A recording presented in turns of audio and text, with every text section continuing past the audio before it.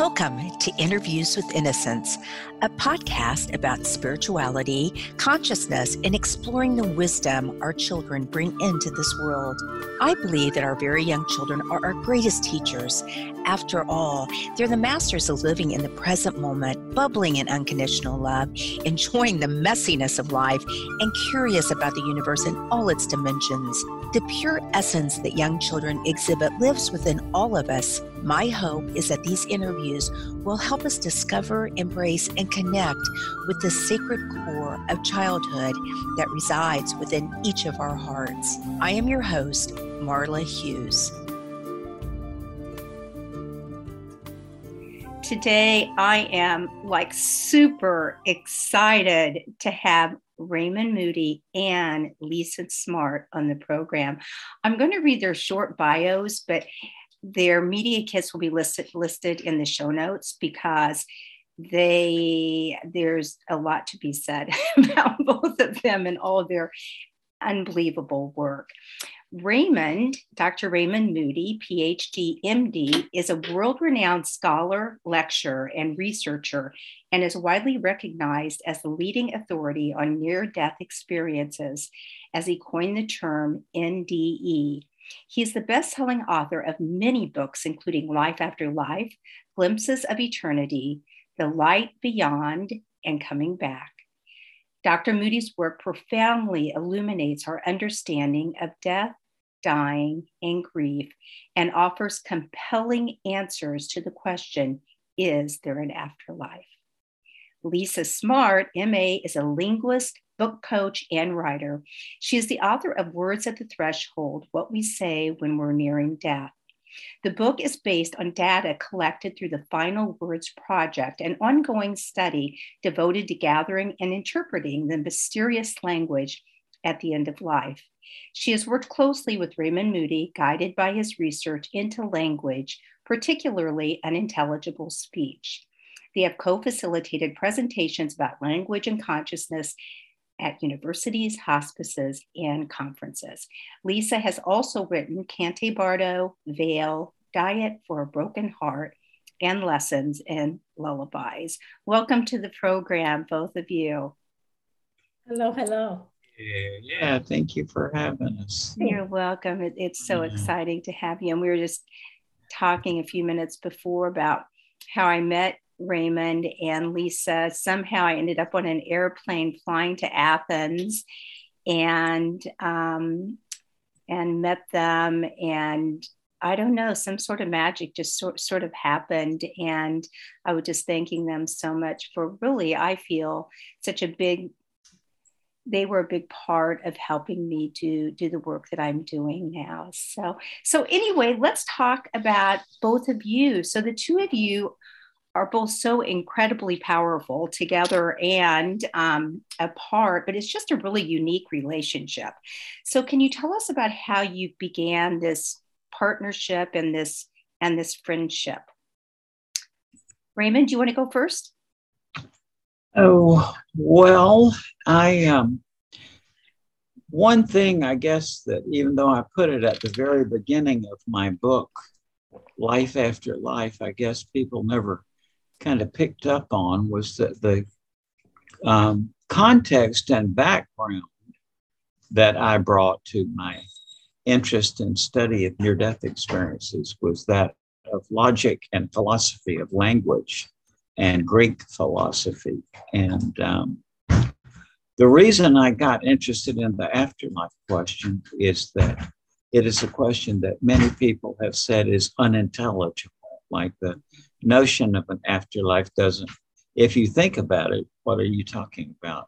Seems like a self-contradiction, right?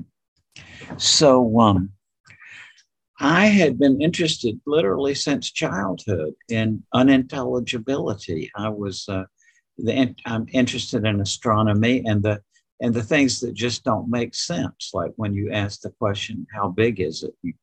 Either answer you can give is nonsensical. So, and at the same time, I was reading Dr. Seuss and Lewis Carroll. So I have always thought nonsense was a great thing. And that was probably part of the reason I majored in philosophy, because the concept of nonsense is a very important concept in modern philosophy. So that's what I've studied. And it's a long reason to tell why, but this applies directly to questions about life after death and near-death experiences. So that was my point of entree. So I was, and in that process, and everybody in medicine knows that sick patients talk nonsense, right? People who are delirious talk a certain kind of nonsense. People who are psychotic another time, even though uninjured, stressed, will talk nonsense,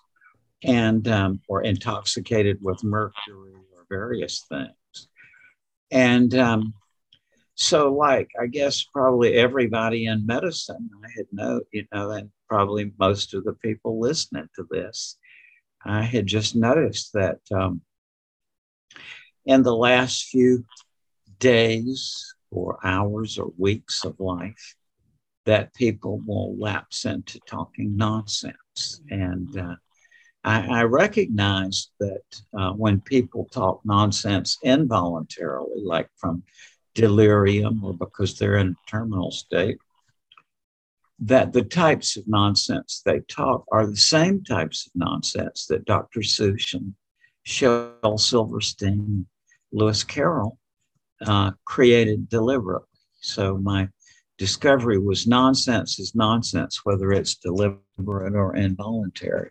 And I've studied this literally all my life. It's I'm not trying to sell a book, but I am very proud of my book on this, Making Sense of Nonsense, yes, which I taught courses in several universities on to literary scholars and psychology students and so on about the nonsense. And so I was talking about this some years back at a conference, and then Lisa came forward and we just struck up a friendship immediately. She was talking about how, as she will mention to you, that she heard that strange language that her father was talking. It was just a few weeks before she came to the seminar where I had mentioned.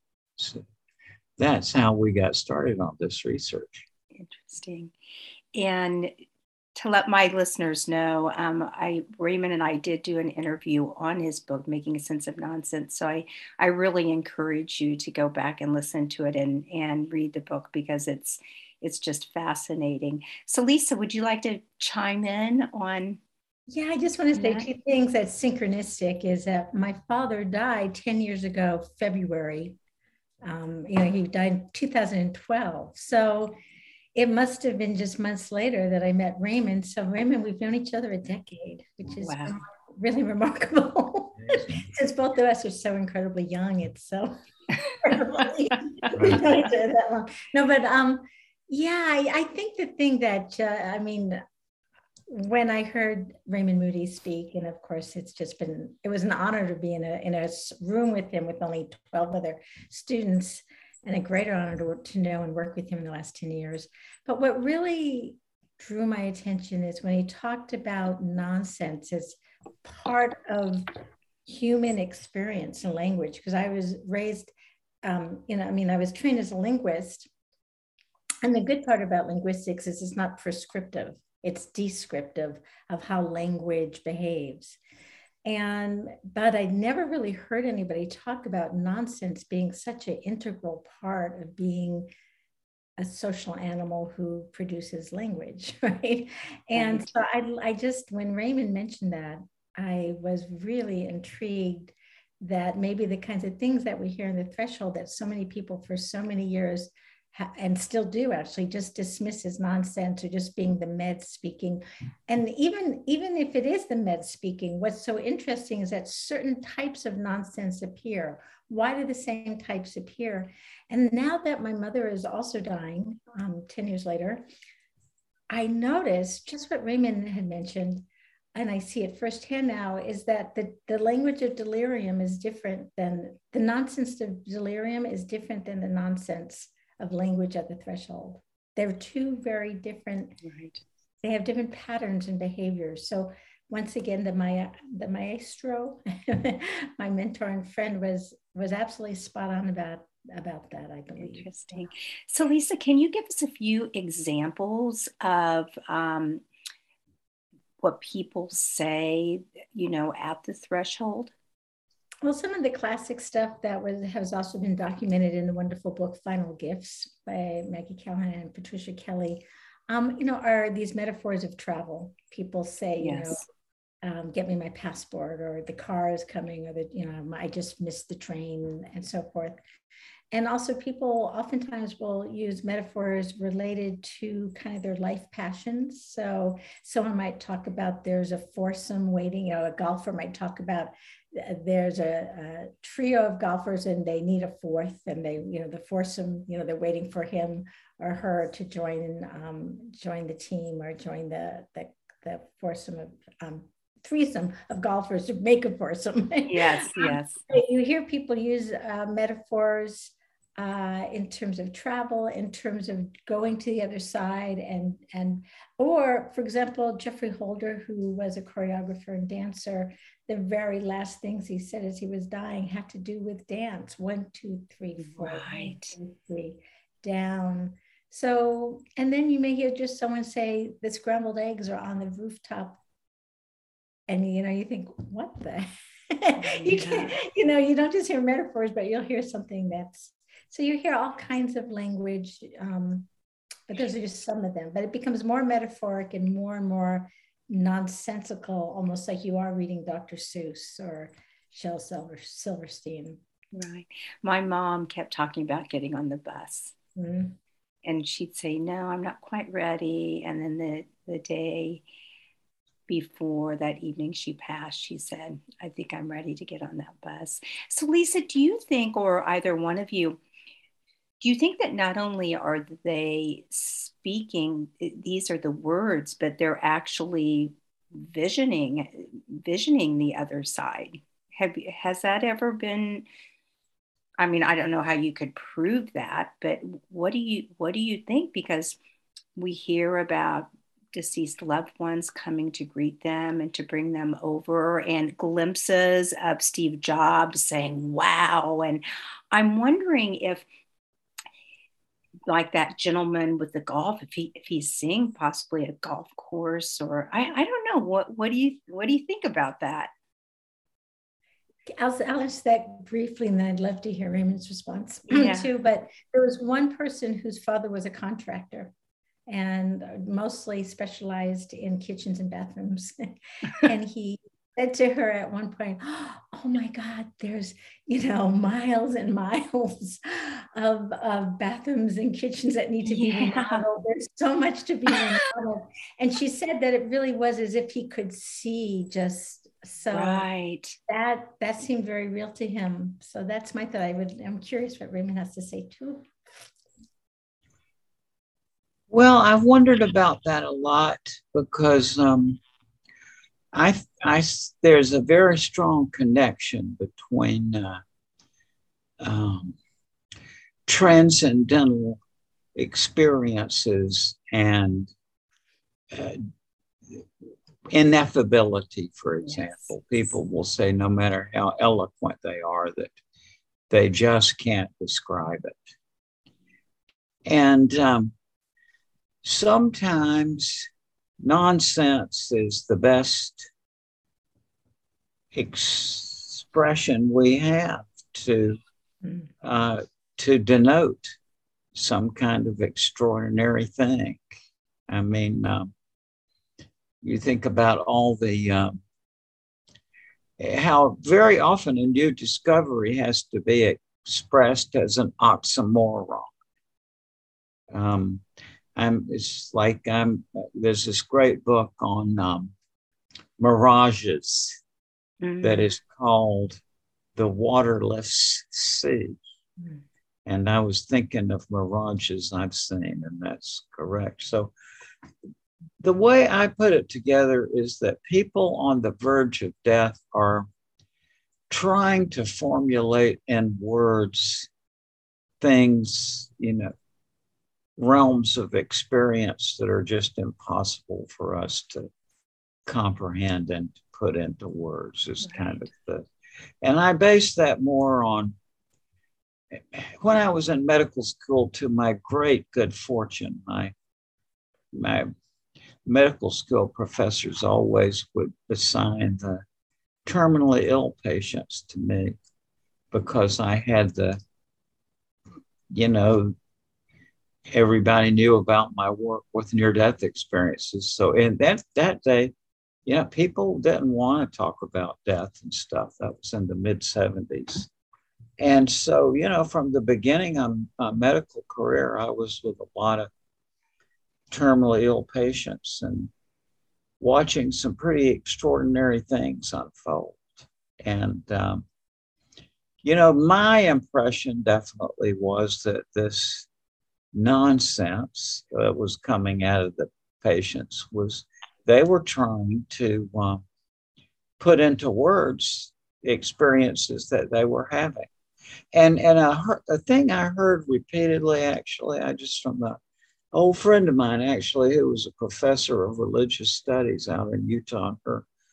Her husband had been a philosophy professor, and I'd gotten to know them once in 1970s. And then years later, when I went out there to lecture, she was telling me about, I mentioned this in my lecture, and she came up afterward and she said that her husband had died. And she said that in the last few weeks of his life, he was talking nonsense. And she said, I knew it was nonsense. And she said, yet somehow in the back of my mind, it kind of registered. And I've heard that kind of same, the same thing repeatedly. So I think as people are struggling to, make sense out of. But, I think about what my dad said to me that is technically nonsense. He said, oh, Lisa, there's so much so in sorrow. And technically that's nonsense, right? There's so much so in sorrow. And yet, of course, I knew immediately what he was saying is that this is a very sad moment. This is so sorrowful a moment. But technically it was nonsense. So, as Raymond said, there's a way, it's like poetry touches us, and poetry is not always literal and linear language. And I believe that we are not just literal animals and critters, that we respond to language that is not literal, and an experience and expression that is not literal. So, absolutely. So, to segue a little bit, so you have this beautiful new website. I just love it, lifeafterlife.com. And Raymond, I always have to ask you, and I apologize because I don't apologize, but you're asked this so many times. One of the quotes on the front page is, when I began my research into near-death experiences in 1968, I was a skeptic and an atheist. Now I am neither. What convinced me after 50 years of investigating near-death experiences?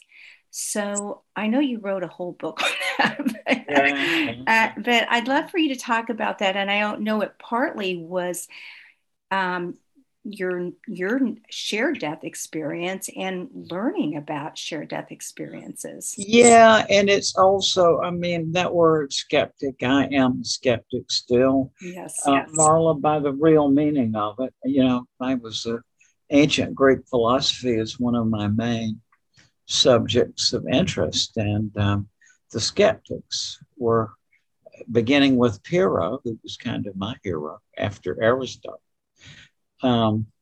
said, well, let's look at things vigorously, but then withhold a conclusion. So I, that was the frame of skepticism from which I came into it, and still have that attitude to the point where I can honestly say on logical grounds, it is not quite possible in 2022 to draw a logical inference that there's life after death, although it's right now in the place where it could happen, I think. And what happened to me was I just gave up. Yeah, I don't know what else to say. I never swallowed that thing about oxygen deprivation to the brain because one of my own medical school professors, like, was a very wonderful woman who was a psychiatry professor. My first year in medical school told me about an event in which she was trying unsuccessfully to resuscitate her mother. And in that time, she herself had what we call now a near-death experience. She felt herself lift out of her body. She saw the scene from above. She saw her mother there, now in spirit form was her words. And she saw her people who, some of whom she recognized, obviously friends and relatives of her mother's who had died, some of whom she recognized, emerging from this light to meet with her mother, and saw her mother receding into this and came back to her own body then. I mean, yeah, and I just hear this kind of thing all the time. You know, the oxygen deprivation to the brain thing, that is something people resort to when they are just so fearful of saying, I don't know. Whereas to me, I say, I don't know. And like with God, I was not, God never entered my mind. I suppose you could say I just didn't think about God. And the reason that has changed is it's not religion. I'm not religious. And, you know, living in the deep South, I'm afraid of snakes and and so, you know, I'm not a church type or religious type, but I would say that, you know, I had direct experience of, you know, personal relationship with God that sort of gradually emerged through this thousands of people I've talked with who had near-death experiences. And kind of like in 1991, I think it was just the presence of God. I was in the presence of God. It was, and so, but I am not, you know, I think that religion is, as far as I can tell, it's a way that some people have of retreating from God or not getting too close to God.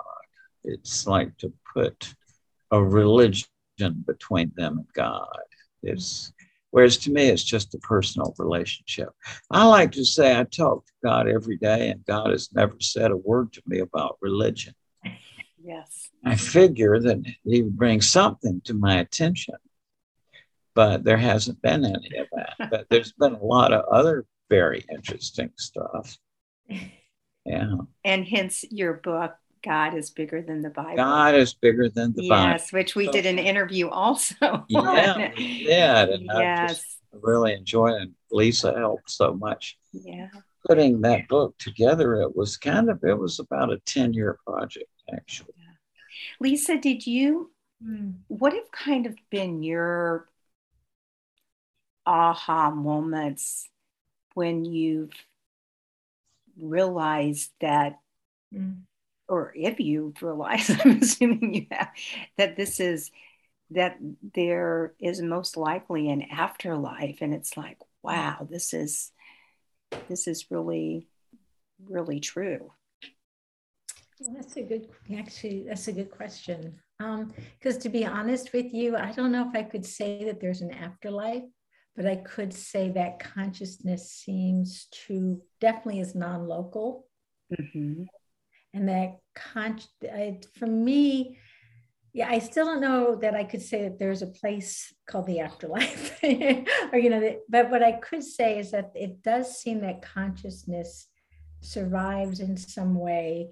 So in unexpected ways. So the aha moments for me, well, of course, were all the conversations I had with Raymond and learning about near-death experiences in more depth and the shared death experience. Yes. How is that possible that someone who's not dying can have such a very real experience of the death process or the dying process, or, you know, share in their loved ones dying. So that was very compelling to me also. And I think hearing I'm really glad you asked me a really good question. The things that really, the research that completely blew my socks off was Ken Ring's work with the blind who had near-death experiences. So people who were born blind and then had near-death experiences and were out of their body could see themselves. It's not exactly the kind of seeing we have, but he calls it transcendental awareness. So that was very compelling to me, that people never born with sight or very limited sight during their NDEs were able to perceive at a different level and way than they could when they were in their body. So then it's like, well, wow, what is that transcendental awareness? Mm-hmm. Terminal lucidity. There were many cases of that, not many, but maybe 7% of the people in the sample from the Final Words Project had these very striking terminal lucidity stories. So for example, the most dramatic was someone I actually worked with, and his mother had Alzheimer's. They had not had a really lucid conversation in years. And then she went into a coma. So, I mean, this is someone whose language was completely, basically there was no sense of intelligibility. I mean, he had no kind of communication with her. But then right before she died, she came up, she looked at him and said, "John, all my financial files are in my office in the bottom drawer on the left side." She came back to say this piece of very lucid information that turned to be completely spot on. And you have to wonder, who was that came back? How was it that came back? So I think, again, I'm not too sure about an afterlife. I wish I could just say, yeah, I know I'm going to the place that's heaven and there are going to be angels. And, I wish I could say that. But I do know that somehow something continues. And that's more what I'm convinced of at this point. Right. Yeah. Beautiful.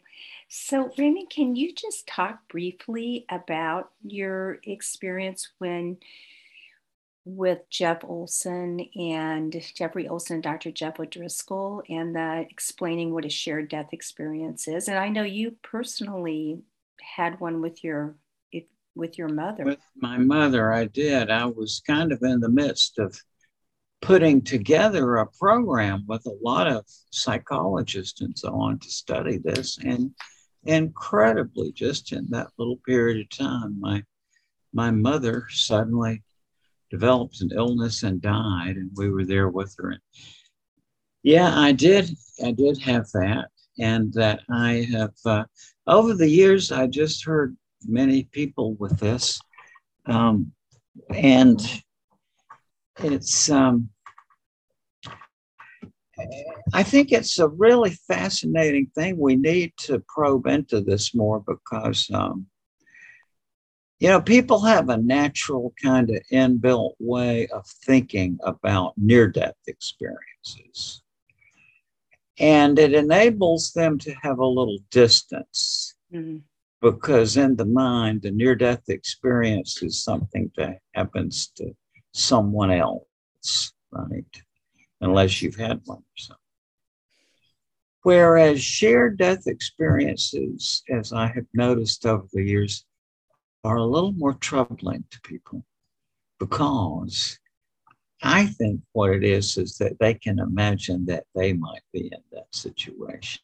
So it's something people want to resist. Plus, they have no easily available argumentative context to put it into, right? The context for the near-death experience is pre-existing. Is it the afterlife, or is it something internal, like from the oxygen deprivation to the brain or whatever? Whereas this is more troubling to people, and there's no easily apparent way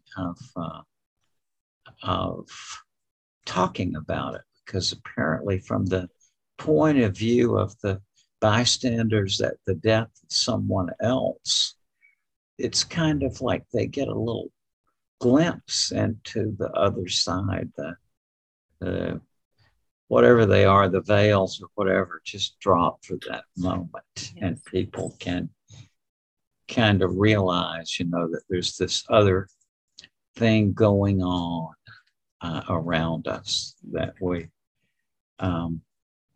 All right. And so, I mean, it is, it's very troubling. I noticed that there's a sort of, the study of the paranormal is really, I'm sorry to say, it's a hobby more than anything else. It's, the people, the practitioners, it's mostly their hobby.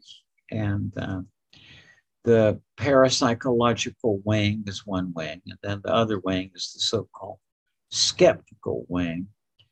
And both sides have the same assumptions, right? Which is that they are dealing with a literal mode of discourse, and that a lot of the so-called skeptics, when you talk to them, they were former believers, right?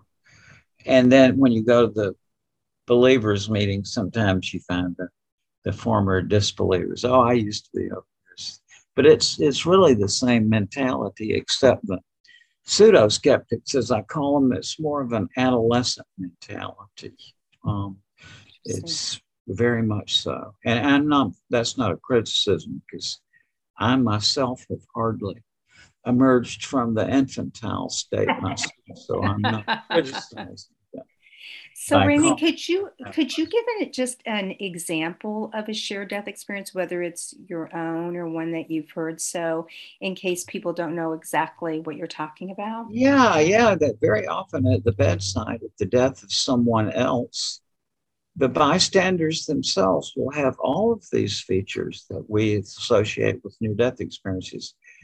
People will very commonly say that they, at the moment of the death of their loved one, they see something indescribable leave the body, which they often describe as a kind of golden or grayish structure almost, that I've heard a doctor tell me he saw it go through the ceiling. I mean, people say that as their loved one is in the process of dying, that they themselves may leave their physical bodies and accompany their dying loved one partway toward this light. Or the bystanders may say they see the apparitions of what are apparently the dying person's deceased loved ones and friends coming into the room as though to take them away. People say the room fills with this light. Quite a few people talk about how the whole geometry of the room changes, that they no longer feel like they are in a three-dimensional state, but in some other kind of environment that has an energy to it rather than a geometry. I mean, people say they begin to realize that they're seeing things in the room from an impossible angle, right. things like that. And most remarkably to me, I got a lot of cases where the bystanders have empathically co-lived the dying life review of the person who passes away.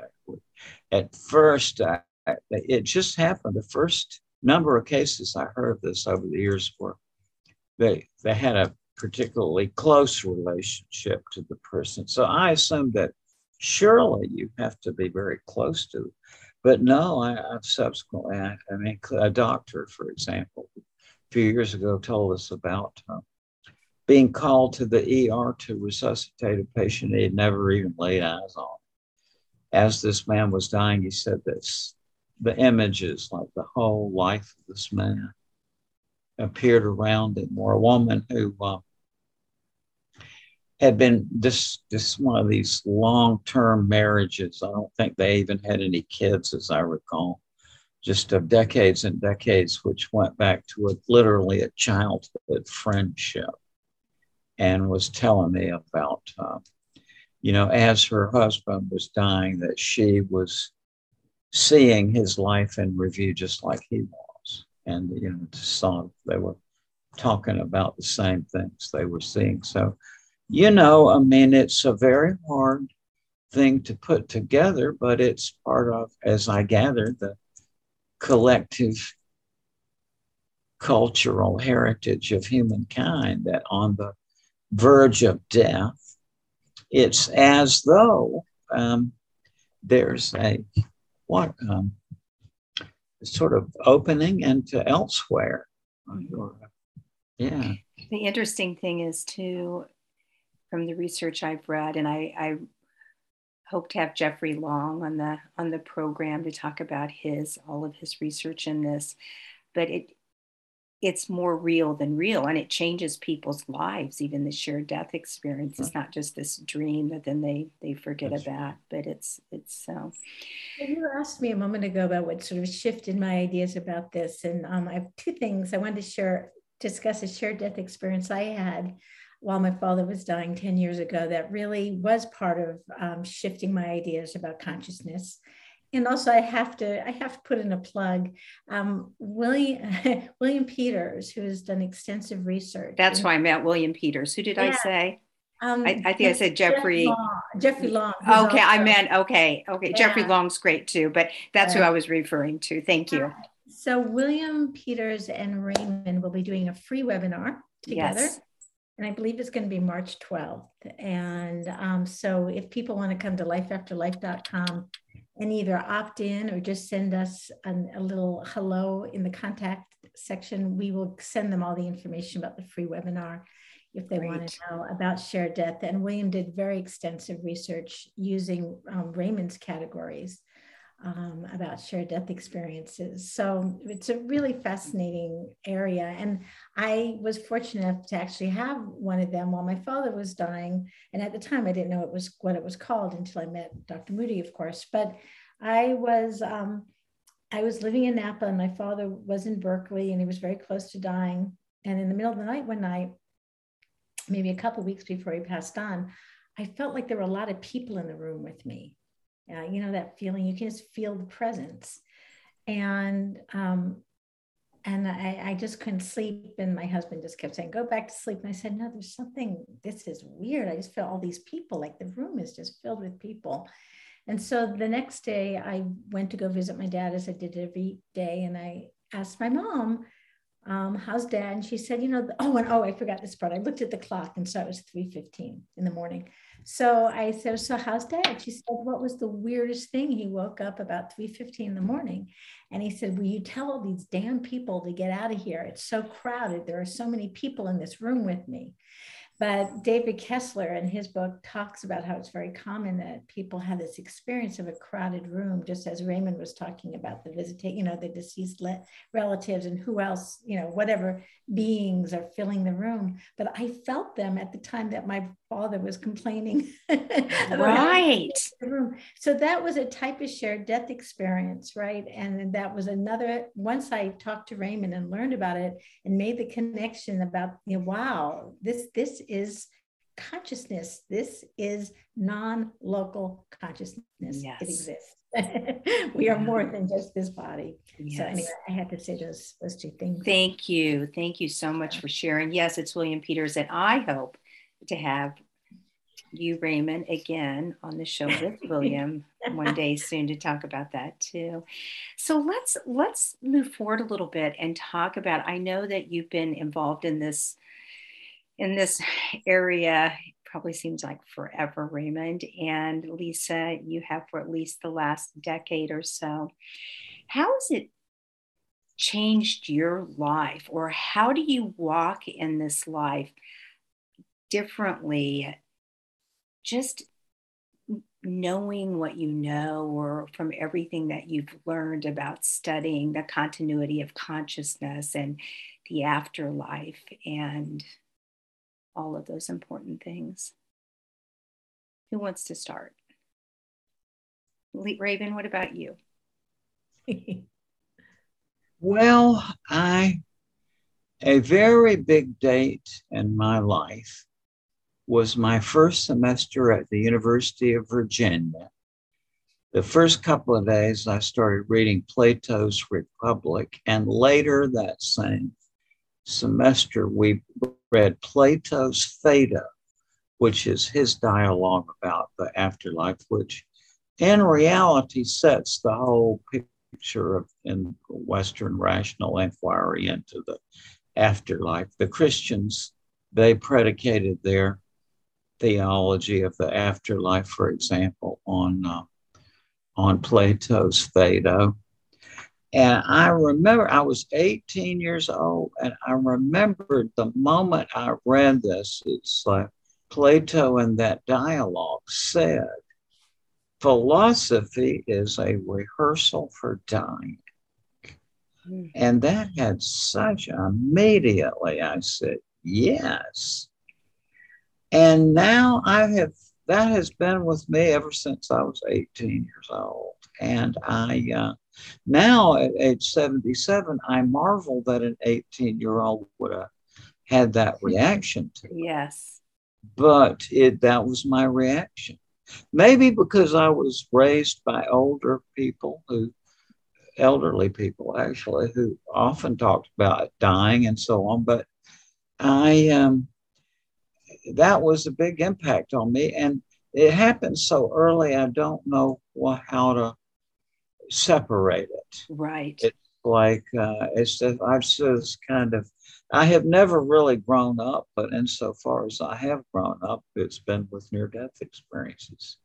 So it's hard. And it was only in the last 5 or 6 years that I gave up. Like I said, I never thought that the oxygen, that was ridiculous, but I didn't know what it was. And I still don't, there's a lot I don't know, but I'm confident, now that this, to my remaining utter astonishment, it's still very counterintuitive to me. I mean, I have all sorts of questions. It's like, what about spiders or seahorses or whales or zebras? Do they have an afterlife? And you look at the world's views of the afterlife. There's different kinds of, like I know that in the certain place in Melanesia where the token you have to get into the afterlife is to have a certain tattoo. You see, and you could count like a million different views. Yes, the dogma. Whose afterlife are we looking at? Are we talking about? Well, what about in terms of changing, or not changing, the things you've brought into your life? I love when you talk about the power of prayer. And I know you pray a lot. So I do. Yeah. Well, I tend to take this world very seriously because I respond to it with panic and stuff. And at the same time, another layer of me doesn't take this very seriously. I mean, to me, this is I've kind of figured out a long time ago that this thing we're in is a kind of theater. And we live out these stories, and then I gather we go through some incomprehensible process, and then we're back on another storyline. And so I can pretty much maintain that perspective now constantly of this being a play. But at the same time, things hurt, and you get that immerses you right into it again. And so I'm just still like I was at 7 or 8 years old. Still, I just love learning new things. Yes. And we all know George Ritchie has told us all about the Hall of Knowledge. That's right. I remember George saying one time to me that he saw into this place of learning that he glimpsed into. He said you could compare it to a library, like one section of it. And he said one section of this part of it that you could compare to a library, he said, contained the holy books of the universe. And so, I'm very content to say I don't know much at all, but I do enjoy learning what I can. Yes. Yes. Well, you Yeah. have to know a lot to know that you don't know. You know what I mean? Yes. Yes. Absolutely. And these are big questions, big, the biggest. So Lisa, I've watched you move from Athens to Asheville, North Carolina, right? Yes. South Carolina, yeah, North Yes. Carolina. And I know you love to dance, and your energy is just so beautiful. And I can feel that kindness and compassion coming from you. And I feel as if maybe things, how do I want to say this? Doing this work has, not that you were not kind before, but doing this work, how has it changed you in the way you live, how you walk in your life? That's oh, in so many ways, I don't even know where to begin. It definitely gives me this sense, the way when I hear people talk about consciousness in my very limited mind, the image I keep getting is like a web, that there's this, and as I've done this work, the web has expanded so that I feel less alone. And there's a sense that there's all of this around me. And at this point, I may not be able to see it, but what my sense is that it's like crossing to another dimension, or something. But there's this web. So I do feel much more supported in life. And I was just thinking, as Raymond and I were talking right now and speaking, and I was so terrified. Raymond can probably remember, but I was so terrified to speak out about what I thought or stand up and communicate. There's a sense of comfort I've gained in myself by doing this work and feeling more and more trusting. And I do believe much more deeply in source, or something that holds me in a way, because I've had a really rough, kind of a tough 3 years. A lot of unexpected things happen, as we all do in the course of a lifetime. And yet I feel like I'm much more resilient because there's this real sense that there's always this web. And, hearing the stories from NDEers, especially, it's really hard. And, you hear about this being of light, and it's very, I'm convinced and I can feel the light. And I actually had a very direct experience of it myself when I was younger, which I'm not going to talk about today, but I'm going to start talking about more in the future. But so all these things, and I think also just Raymond, working with Raymond, my mind, it's been a spiritual process. It's also been a mental process. I've grown so much as a thinker about well, to begin with, language, because that was what I was trained in as a linguist. So my ideas of language have been so profoundly expanded to first to think of nonsense as not being taboo, but also I interviewed a lot of psychics for my book and this research, and it's been fascinating to me that there's this whole kind of language that psychics work with that is very symbolic. And yes, many psychics describe having their own lexicography. So, for one psychic, the person may see an apple and it symbolizes a mother, and someone else may see an apple and it represents evil, or something. So it's really fascinating. So I think the other thing that's happened to me is my idea of language has just expanded radically, of what is language. And I'll never forget, another very compelling moment for me was when I read Eben Alexander's, I think it was Proof of Heaven, but he talked about non-linguistic communication, right? And that seemed at first like a paradoxical statement, non-linguistic communication. So I think, partly, working with Raymond and getting to know him, these categories of how, paradoxical language, like, non-linguistic communication. right.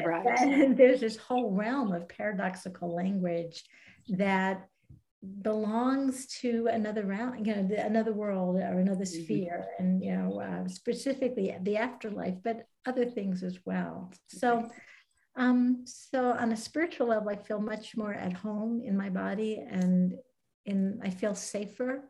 I do believe in some kind of God in a deeper way than I ever have. And I've learned so much. I just, and I was one of these people that you could only learn in academic settings. Right. And you can learn a lot there. But if you find a wonderful mentor and friend, a lot of doors open.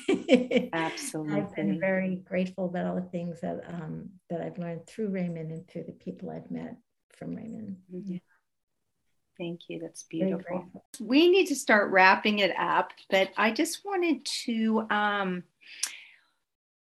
ask what words of wisdom would you like to give to the audience, or have I asked you everything that you wanted to talk about today? Lisa? Yeah. A few words of wisdom. One is that if there's something that really makes you curious, my father was dying and I noticed some very bizarre things with his language. And a lot of us say, well, it doesn't mean anything that I'm curious. Like, we discount it. But I really encourage people to cultivate and embrace your curiosity. My whole life changed because I became curious about final words, and it took me on a path that is, without a doubt, one of the most amazing paths of my life. Mm-hmm. So I say to all of you, if you have a question, don't run away from it, embrace it, write about it, talk about it, listen to podcasts about it. But I would say today is really trust and embrace your curiosity. Yeah, that's my words of wisdom for today. And Raymond, what about you?